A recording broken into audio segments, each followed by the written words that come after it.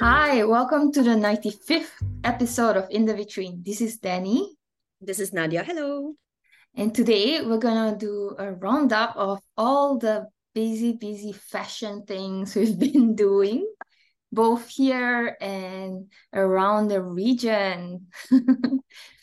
So I maybe, think we should, yeah, we should start yeah, with you because you did things. I just went to see things.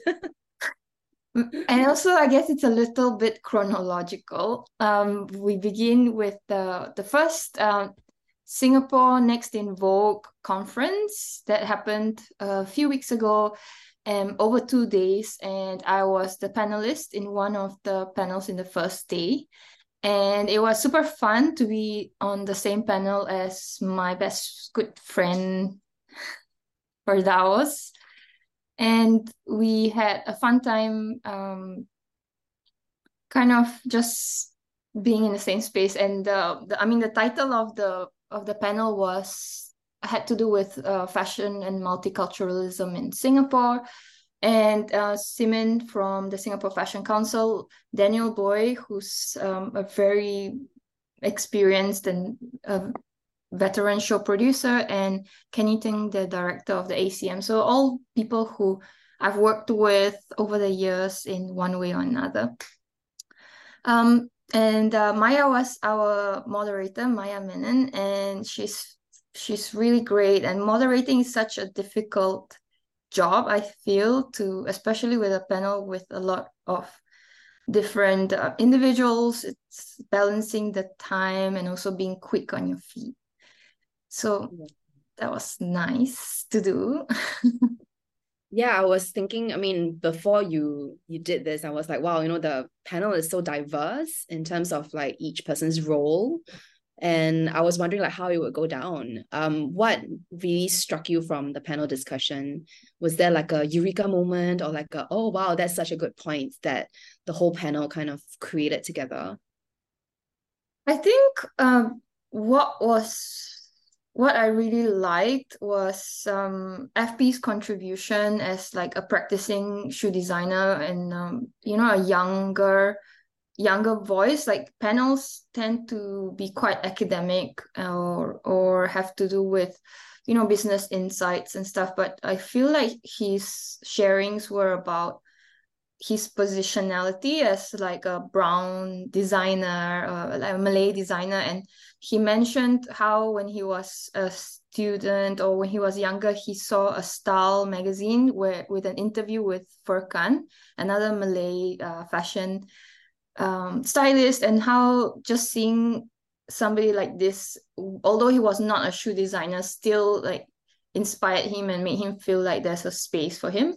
And we fast forward like 15 years later, and we are seeing a lot more bylines with, you know, um, that our students can look at and see somebody that hopefully inspires them as well. But I think this idea of like knowing who your predecessors or like the people who are already working in the industry is really important. And sometimes we're always like, even as a young designer, I was aware of the local designers that were around me, and it's important for them to exist because we're all part of this genealogy. Yes, I agree. Well, I wasn't at this Next in Vogue talk because I decided to go to this thing called the PHX Fashion Conference. And it was almost like a dream come true for me because, we had been focusing quite a lot on PHX fashion group on fashionandmarket.net. And yeah, so I went, and then it was really fun to meet all of these talented individuals that I had interactions with just like over emails, over Zoom in the past few years. And this was the second PHX Fashion Conference in person. The first was in 2019, I think, so just before the pandemic. So it was very special. And I learned a lot from the trip, just meeting with people in person, figuring out like what the fashion landscape was like a little bit in Manila. I can't say that I know everything, of course, through a single weekend, but it was nice to just see like how things are produced, or like the retail model, what is available, who are the younger designers. what are the challenges they face, but also the opportunities they have, and how the PHX Fashion Conference is trying to equip them with tools for them to, I think, just have that community, right? Of like, we're in this together, we're working together, and also like for them to scale up if possible and to venture outside of the Philippines in other markets. So it was really eye-opening. And I couldn't help but think about how, that reflected maybe other similar circumstances in other Southeast Asian fashion markets, including in Singapore or in Jakarta, for instance, but also how it is unique and it has like a certain aesthetic that defines like what this generation of fashion designers from the Philippines is about. Yeah, so it was very nice. And then I felt like that weekend there was so much going on because it was like Next in Vogue in Singapore. It was also Boutiques Fair in Singapore. Oh, yes. And it was PHX Fashion Conference in Manila. And I mean, in Jakarta, there was also Art Jakarta. So like just things that were kind of like vying for attention. And I was trying to figure out which one was the best. And I wanted to go for this conference because it was the first in a few years and I had never been before. So yeah, so that was that. It was very nice. After that, I think the next thing would be maybe the Kebaya Societe exhibition in Oh, Singapore. yeah. Unfortunately, I missed that because I was away on the weekends and it was just a crazy assessment period, but I saw Yeah. lots of photos and it looked really beautiful. Yes. Yeah, actually, you're right, because it was like the assessment period. I remember that I was like assessing essays on the plane, for example, to and from Manila. But yeah, it was worth the trip, definitely. For the exhibition on Kebayas, I thought it was very well put together. And of course, it made a lot of people very excited to see all of these kebayas on display. I like that there was, for example, like fashion magazines on display as well to give context for what was trending at a certain time and how these were worn.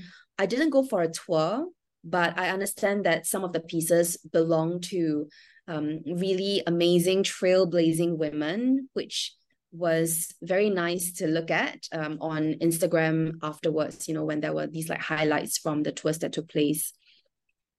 One thing is for sure, it's great that there's such exhibitions that are taking place because, I think what you're saying is right, that if we don't see what exists before us, it is that much harder to just be like, oh, I'm going to do something new. But if someone is already kind of like creating the path ahead of us, then we feel like, oh, actually, if they can do it, we can do it, right? Like on a peer-to-peer level, or as like we're doing it, and then the next generation will feel like it is even easier to tell stories from their own communities. So I like that about this exhibition in particular, that the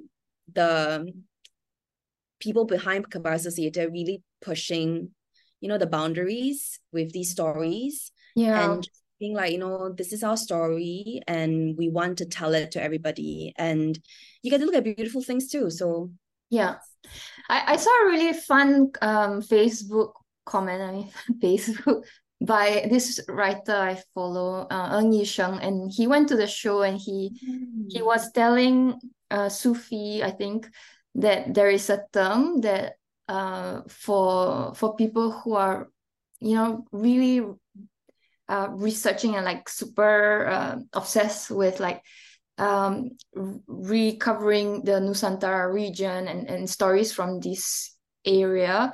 And he called it Nusantara Otaku. So I love that term. So people like Orang Laut, the Orang Laut Instagram account also recovering this kind of stories of the people of the sea, as well as like Kebaya Societe. So I guess this like Nusantara otakus are like using social media to share these stories with younger people. Yes, and it's very important to tell these stories because if not, then we don't know them. Like what we receive in our formal education is pretty much like the big narrative, and oftentimes these micro histories, if we can call them that, I don't even think that that's actually quite helpful a term, but like these other stories maybe, get lost in this like big story that needs to kind of like cover everything, but in trying to cover everything really doesn't cover everything. So it's very helpful to have all of these stories come up from the margins. So thank you, Kebaya Societe. And I think on that note, what's next chronologically? Was it my Hong Kong trip or your SG? No, I think my Hong Kong trip. Yes, your Hong Kong trip. Yes. So speaking of exhibitions, I went to Hong Kong on a press trip for something else, but then I made it a point to go to M Plus to see this really wonderful exhibition called Madame Song, Alive in Art and Fashion. And I was very excited to see this because I saw how intensive the research was through the press releases I received, through the interviews that have been given by the curator Pili. And it's just wonderful because it's around this individual called Madame Song, but it's just covering, her life from being like an artist to working in fashion in China. And she brought in Pierre Cardin into China, for example. Wow. But what I really appreciated in the exhibition was like how there were all these other threads of research that the curator thought was important to tell the whole story. So it wasn't just like celebratory of one individual. It was really charting almost like the history of like craft, art, modeling, and like the entry of global fashion brands into China. So it was just so I don't know what the word is. I just remember that after I saw everything, I had to sit down for a bit because it was such beauty, but also so much information. I enjoyed reading like every wall text because I learned from them. It was never just like some kind of I don't know, some kind of a throwaway, full of adjectives kind of wall text. It was always like, I'm gonna give you this nugget of information. I'm going to give you another nugget of information. So I learned so much from moving through the exhibition, and the design was great as well.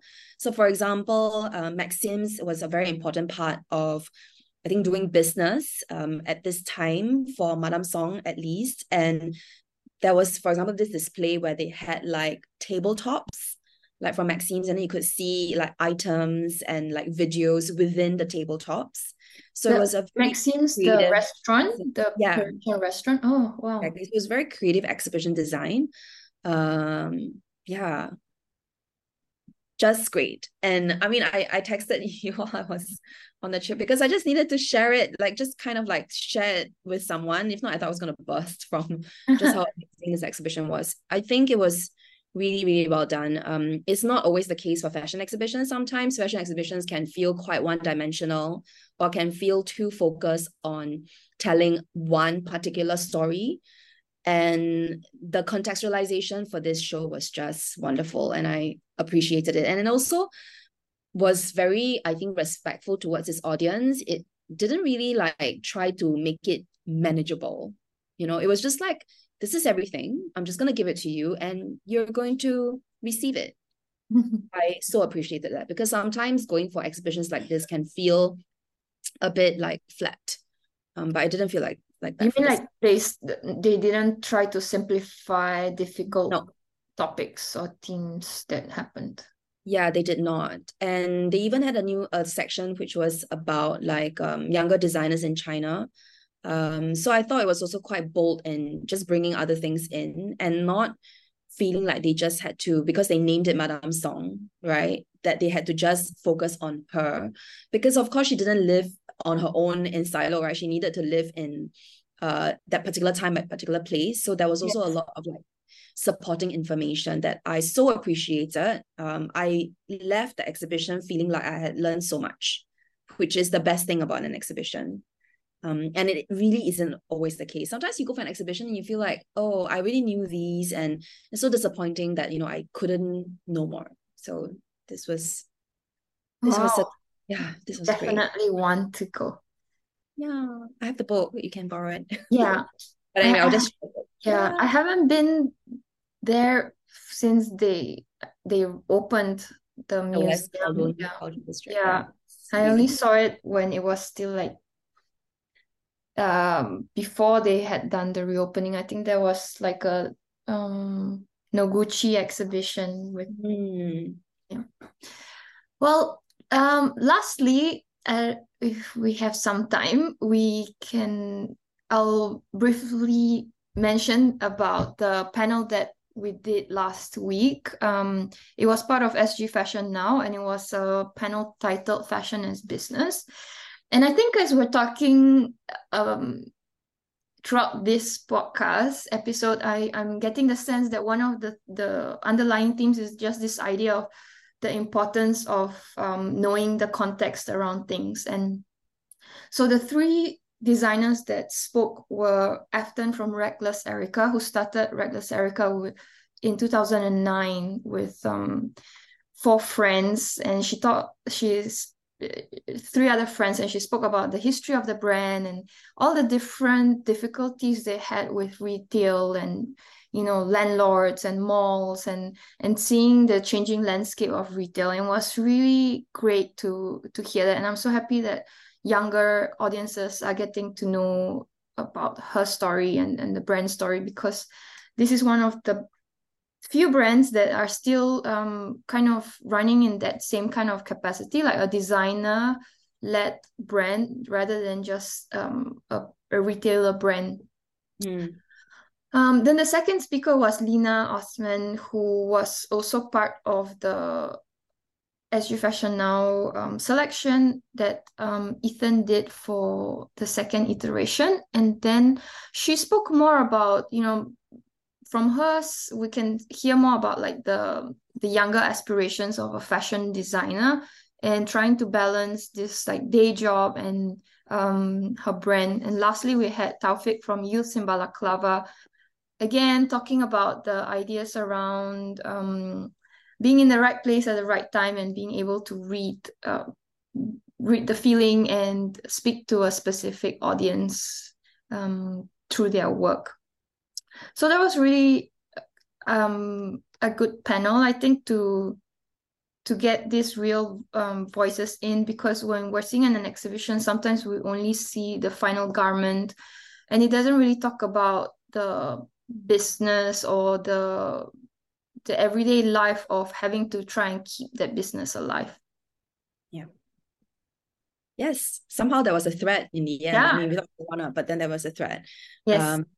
Thoughtful exhibition, concepts, flow, motivations, the importance of telling stories, right? From bigger ones to just individual ones that you're talking about right now. These are all very important. Okay, on that introspective note, thank you so much for watching or listening to us at In the Vitrine, and we will see you next time. Bye. Bye.